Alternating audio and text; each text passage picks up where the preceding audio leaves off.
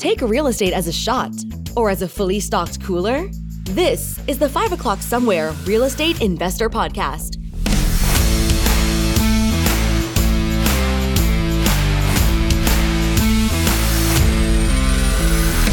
We're bringing common sense back to real estate investment. So crack open your beverage of choice, sit back and relax, and allow us to learn you a thing or two.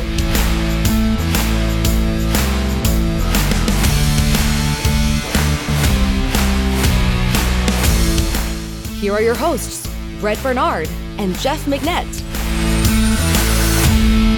Welcome to 5 o'clock Somewhere Real Estate Podcast. My name is Brett Bernard, and with me today is our partner, Jeff McNett. We're not experts. We actually know what we're talking about. We're trying to bring common sense back to real estate investment. We are a team of investment agents here in the Memphis market, West Tennessee, and we specialize and deal with investors around the world and across the country in buying, selling, liquidating, whatever you're doing in real estate. That's what our expertise is. So we hope to enlighten you and to give you some information based on our experience in this market and why you should invest, where you should invest, and kind of give you some idea of what we feel the future is going to bring in the real estate market. So I think the first thing I want to talk about is, because I get this question a lot. Matter of fact, I just had this question yesterday from an investor wanting to know what my opinion is of the future. You know, and there's all these debates on whether interest rates are going to keep going up, whether they're going to stagnate, whether they're going to come back down. Judging from what's going on in the economy, inflation has stopped growing. So we're not seeing the inflationary numbers go up. We're seeing them come down. So that means the interest rate hike did work to a certain degree. But what happens moving forward is if they don't adjust interest rates and start infusing money back into the economy, we're going to go backwards and rubber band into a recession.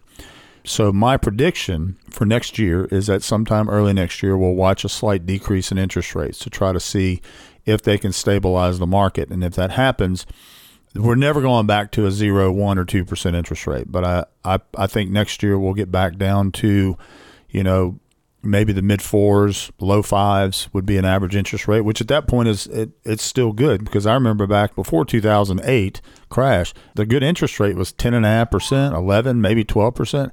So what I'm predicting is that we get into January, as the market starts to heat up, people start buying, people are already planning their summer vacations. There's gonna come a time where interest rates are gonna have to come down. They're not going up again. Somebody said there's gonna be one more rate hike. I don't see a reason for that. The economy, or the inflation issue, is stabilized now. We're not watching prices continuing to go up anymore. So when that happens, the next step is we got two choices. We can either ride it like this, and then all of a sudden the rubber band snaps and we fly into a recession the other direction, or we lower interest rates, infuse some money, and kind of stabilize the market. That's personally what I believe is going to happen. Brett, what is your answer to the critics out there that say we're headed for another housing collapse? Morons. Can you elaborate on that a little bit? MORONS. Good enough. Is that enough? I was in the real estate business during the Great Recession, as they call it. They equated it to the recession of the early 1900s, which it was nowhere near that. I mean, it wasn't that bad. It was bad. Glenn and I helped a lot of people that were in trouble at that time. A lot of investors who were upside down in their investment portfolios, who believed the world was coming to an end. Real estate was dead. And if you hung on to your properties, you were going to lose everything you own. Long story short, 3 years later, Memphis is popping. And everybody that held on to those properties saw huge gains in their equity of the property. Rent values went up. But what caused that collapse was years of greed, years of bad policy at the U.S. government level with Fannie and Freddie, Wall Street greed. There were so many people with their hands in the cookie jar packaging these loans. Let's take a prime example. In 2006, I could have a 500 credit score and work at Kroger for $12 an hour. I can go to a broker and say, I don't have a 500 credit score, but I make $400,000 a year. And they give me a document, and I write $400,000 a year on it. I sign it. They send it in. Boom, I'm approved. Without any income verification whatsoever, the stated income loans. Because what the Wall Street guys were doing is they were packaging these loans in huge blocks, and our idiot government and their subsidiaries, Fannie Mae and Freddie Mac, were buying them up and guaranteeing them in droves. So as all of those people who said they made $400,000 a year moved into a home, packed it full of rental furniture, missed 6 months worth of payments because they couldn't afford it, all those homes started going into foreclosure. And you watched the ramifications and the result of bad policy. The idea of what they were trying to do was good. The idea was we need to provide access to loans for people who normally wouldn't qualify for a traditional conventional loan with 20% down. That was the idea of the whole concept of the Community Reinvestment Act that started back in the 70s. Over the years, every administration expanded it. And then it had to be, they kept adding to it and lowering the expectations, lowering the qualifications to the point where you were loaning money to people simply because they got out of bed and could take a breath and had a pulse. And that's what caused that downfall. We're never going to repeat that again. So us heading for the same thing in 2008 is whoever actually believes that, just look in the mirror and call yourself Chicken Little, because it's not going to happen. We've been through the worst of the economy and the issue and the inflation at this point. And what's going on in Memphis now? Market's moving. What makes this market in Memphis more of a stable place for investors as opposed to some of your bigger cities across the country? The population of Memphis is what? Close to 700,000, something like that. We've got 340,000 of those people in Memphis are renters. You can come up with every analogy why those people just rent the rest of their lives. There's a number of different scenarios out there. But the truth fact is they rent. And most of them rent for their entire life and never buy a house. We're a distribution city. Every major company in the world has a distribution facility here. A lot of the big ones, Amazon, Nike, FedEx, I mean, you name it. The list goes on and on and on. So when half of your population, or probably 70% of your population, works in distribution and drive a forklift, load boxes, drive trucks, work in lower or middle management, they don't make a ton of money, but they make a steady, stable income. So the amount of renters that are in Memphis, that drives investment money into Memphis, because you can buy a house here and you should never have a problem renting it because there's so many people that rent. And that keeps the rental market stable. It causes it to grow slowly, never tank, but it never skyrockets. It just slowly grows, and it's a good place to park your money because of the amount of renters in Memphis. That makes sense? Richard? Yeah, so I've been reading that mortgage applications are at a 27-year low. Mm-hmm. On owner-occupants. Correct, but talk about where the inventory is today, mm-hmm. and what impact the fact that people are just not applying for mortgages and buying from that sector of the marketplace. What's that going to do to inventory and interest rates overall? What I'm seeing is there's financial levels to the change in the market. So from 150,000 to 250,000, people are still buying because you can get a decent loan from FHA with a 1 to 3% down payment. And most people in that price range, when they're buying, aren't concerned about interest rates. They're more concerned, can I afford the payment? Do I have the money for a down payment? So those folks are still buying. When you get over that 350,000 range, that market is dried up. I've got 2 houses listed right now. One of them is Glenn's. The other is one on Poplar Pike. And they're in the 490 to 500,000 range. It's been really tough to sell those homes. We've had very few showings. Nobody's looking. So I think the way to determine what the impact is being felt on the higher end simply because people with money and great credit and good jobs are just going to wait it out. They don't have to move. Folks that are in that $150,000 to $250,000 house range are still looking because, again, in their mindset, it's like buying a new car. I don't care how much the car costs. Can I afford the payment? Can I afford the down payment? If they can, they'll buy it.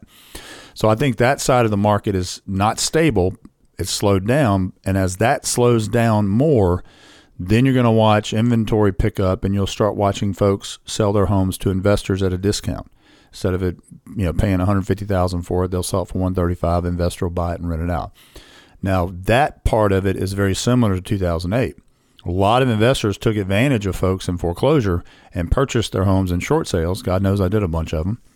and turn them into rental. Oh, it does seem that the pressure on the marketplace is going to be that the houses that are sitting there are going to have to come down in price to sell. Sure. But at the same time, something's got to happen to financing in the private area of the market for private buyers where they can begin to afford again. Right. Well, there's going to be a bunch of things have to happen in order for that to happen. But understand this about Memphis. Memphis is very different than any other part of the country in this sense. Because of the amount of renters, rental properties are not dropping in value, right? It may take a month to sell the house instead of 2 days like it was a year ago, but they're still selling at asking, sometimes above. So what's going to happen in Memphis, not the rest of the country, but in Memphis, that rental market is falsely propping up the entire housing market. So I can list a house for $525,000, it would appraise for $550,000. That value is not going to come down because my seller's not going to sell it for $400,000 just to get rid of it. He's just going to hang on to it.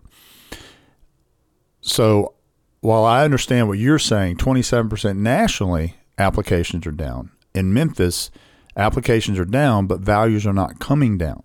And that's the beauty of Memphis. Now, you can attribute your value staying stable during this bad time to whatever you want. But the truth is, when 1,000 rental properties are sold every single month at market or above, that affects you in your neighborhood, right? If the house down the street sells above asking, it's going to affect the value of your home, even though yours is not a rental. Plain and simple. Because when I do a CMA, I just pull up sales. It doesn't tell me whether it was a rental sale, whether it was a short sale, a foreclosure, or a straight cash sale. It doesn't tell me that. It just tells me what it sold for. And that's how you determine value. So in terms of current inventory, what would you say you've got right now that could be out there for investors that are looking to buy? Well, I know Jeff's got a couple. And most of what we have, just for our listeners, we're going to get into a little more detail about the market and a bunch of strategies of investing in a bit. But I want to throw out there what our four-man team has. We do a lot of off-market work, and I'm going to give you some examples. So I've got a builder. I actually got two builders that are building brand new 442 rental properties in 38127, 38111, and 38109, which are really good rental markets. And these are brand new with a 1-year builder warranty from the ground up. And they're you pick them up for $155 to $157. They're renting from $1,595 to $1,695 per house.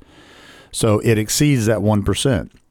I've got another builder who got out of building homes and is actually buying older homes, completely rehabbing them top to bottom, in and out, roof, HVAC, hot water heater, furnace, new bathrooms, new kitchens, and renting them, putting a tenant in, and then we're turning around and selling that property at that 1% mark or better. So those are the types of properties that we are dealing with right now. I haven't done a whole lot of deals with other agents because I've got so much off-market stuff coming to me every day, and we have plenty of investors that just want that off-market deal because we can negotiate a better deal because they're dealing with one agent.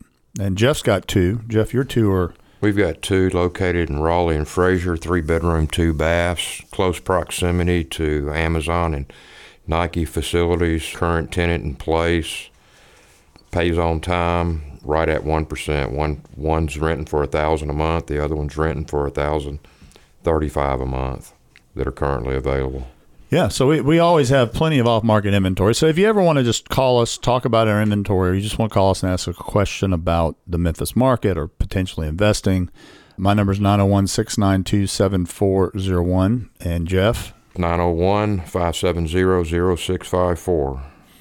We just keep in mind, we deal with investors globally and in Memphis. Guys in Israel, Japan, Australia. I've got them all over the place, from California to New York. And this is our specialty. Our system that we developed, or Glenn developed, over the last 6 years, we're kind of like an A to Z. We handle everything from the initial discussion all the way to the point of management for our investors, which is probably why we're so successful, because very few agents put the work ethic into what we do, the way we do it, to make people successful. But, just give us a call if you got any questions about anything. We'd be glad to talk to you. You're not required to use us if you call us and pick our brain about the Memphis market. Let's talk about the next step of this evolution. So the economy is doing okay. The housing market's doing okay. in my opinion. I think we're headed back for slight interest rate reduction after the first of the year, maybe before Christmas, possibly. I don't see how they can get by without doing that, just to ensure we don't end up in a recession. So with that being said, let's talk about the type of markets we have here in Memphis, because I really want our listeners to understand Memphis, how unique Memphis market really is. We have areas that we call Whitehaven, Fraser, Raleigh, Berkeley, East Memphis. Those are all part of Memphis, but they're different markets that we deal in. I put investors in C plus neighborhoods because that's where your biggest return of investment would be. You can still buy a $100,000 house that rents for $1,100 a month and produces over the 1%. Let's take Fraser, for example. Fraser was a very rundown, crime-infested area of Memphis for quite a while. And quite frankly, guys like me didn't go to those neighborhoods without carrying a pistol. In the last 5 years, next to Fraser is a market we call Raleigh. Amazon and Nike built the largest facilities in the city of Memphis next door to each other. They take up a linear mile of real estate on New Allen Road, which divides Fraser and Raleigh. So as soon as that deal was inked, Memphis went in and built a big $30 million library, $20 million police department, tore down the Raleigh Mall and built this beautiful skate park with lakes and redid all the roads. And immediately we started dumping our investors into Raleigh. And we were picking up houses for $60,000, $70,000 a pop. They were renting for $700, $800 a month. 5 years later, every one of those houses have a carried value of anywhere from $120,000 to $130,000. They're renting for $1,200 to $1,400 a month. So our investors we dumped into Raleigh are extremely pleased with their investment because not only did they get a good growth in rent, they got a good growth in equity in their asset. So on the other side of the Nike Amazon plants, because Raleigh picked to a point where it got just oversaturated, a lot of those other investors started moving into Fraser next door and picking up those homes and remodeling those and flipping those. Bryson Brown Builders started going in and buying these vacant lots and building these brand new 4-2 homes and rentals. So now we're watching Fraser go through the same changes that Raleigh went through 4 or 5 years ago. So I'm putting a lot of my guys in Fraser simply because you can get the best return for investment. You can get the best growth on your equity. You can get the best growth on your rent. MHA, Memphis Housing Authority, is actually paying over market rent for properties in that area right now. So it turns out to be a great location for investment. But you're in a C plus neighborhood. Let me make something very clear. You're never, ever, ever, ever going to get a great return, 1% or better, in a B plus, or A neighborhood, period. Matter of fact, a lot of those neighborhoods don't allow rentals. But if they do, you're going to end up spending $250,000 to $300,000 for a house that rents for $2,000 a month. Financially, the money doesn't work if you're looking for a good cap rate and a good return on your investment. So we try to put people in Whitehaven, Raleigh, Berkeley, Fraser, areas like that where you can still pick up a house at a decent price, which gives you the 1% return. Some of our new investors are concerned about going in some of these what we consider less than desirable areas, and the first thing they want to do is, if they have $200,000 or $300,000, first thing they want to do is go buy a nicer house in a B neighborhood. Can you explain the disadvantage of that and the advantages of taking that money and maybe rolling it into three $100,000 properties in Fraser? Again, they would consider these less than desirable areas. There's concerns about whether the rent payments will be met, how well they'll maintain the houses. Can you give us some of your experience in some of these C neighborhoods, what you've experienced with the tenants and payments and maintenance of the houses? I mean, let's face it, in a C neighborhood versus a B neighborhood, you're going to have a different level of tenant. I mean, that's just facts. I'm not speaking derogatory, but that's just facts. But 60% of Memphis is C plus neighborhoods. I mean, that's pretty much the makeup of Memphis.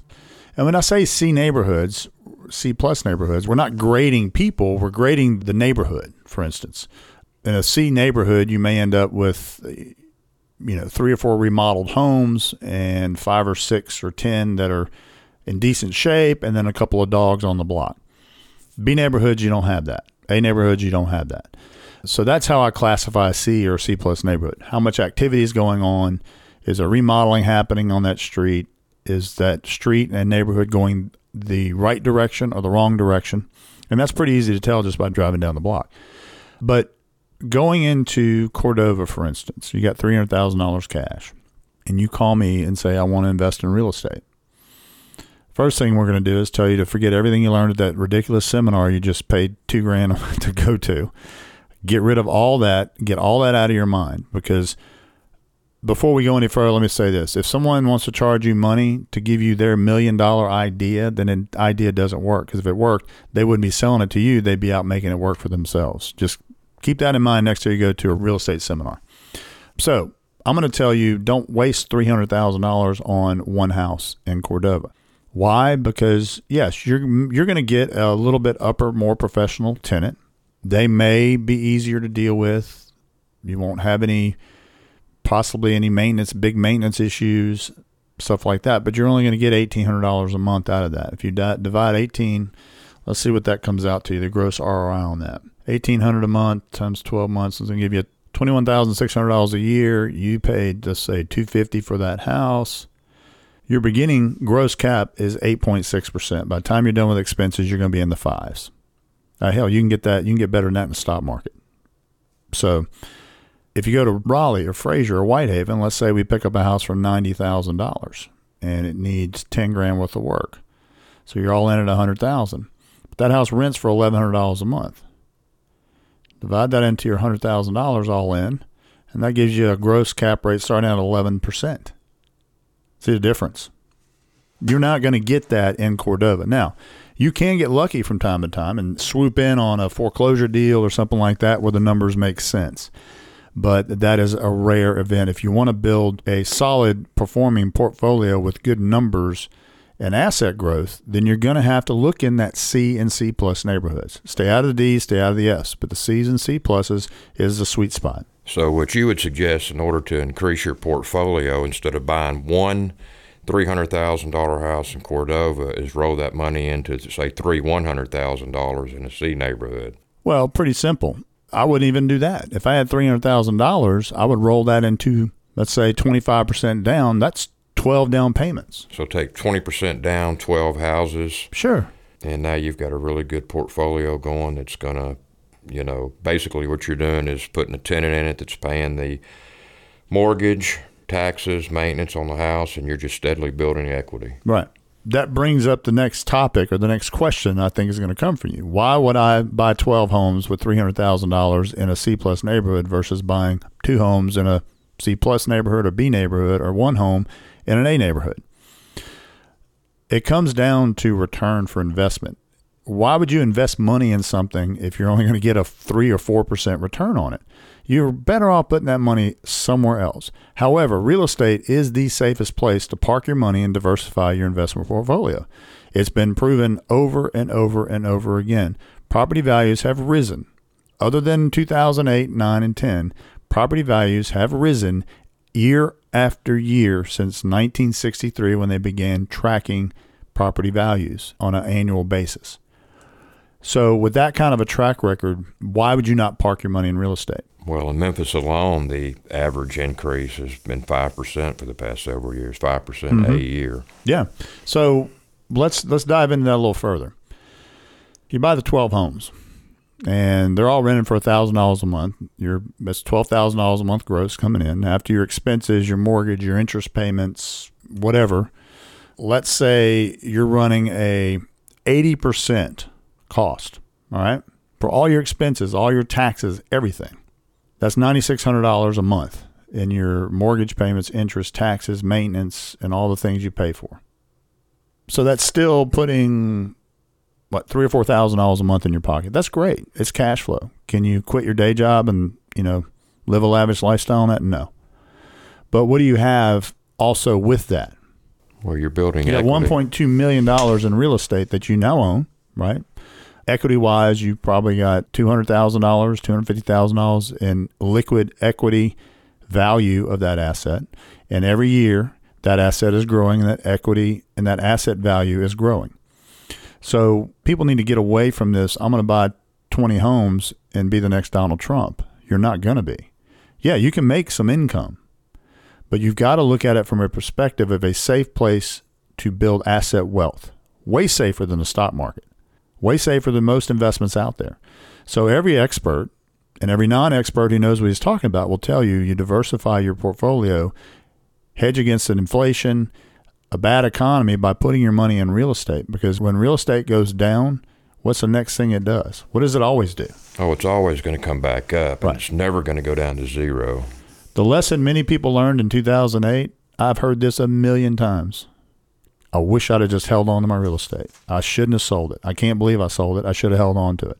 But people panic and make dumb decisions and pay for it down the road. Now, there are smart people out there in Memphis, I know a few, who capitalized on that and built a huge portfolio during the 2008 recession.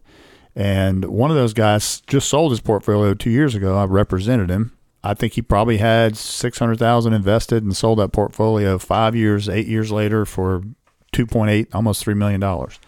Look at investing in real estate as asset wealth building and get away from this monthly income parameter, because you're never going to make that much money in single family rentals monthly. But you can grow assets and you can capitalize on the equity and build you something that has got a great value in the future that you can use and leverage to do other investments or to cash in and retire, whatever you want to do. That's how you need to look at investing in real estate. A safe place to park your money. All right. Thanks for listening today. My name is Brett Bernard, 692-7401. Jeff McNett. 901-570-0654. Thanks for listening. For more common sense real estate tips, listen and subscribe at 5o'clocksomewherepodcast.com.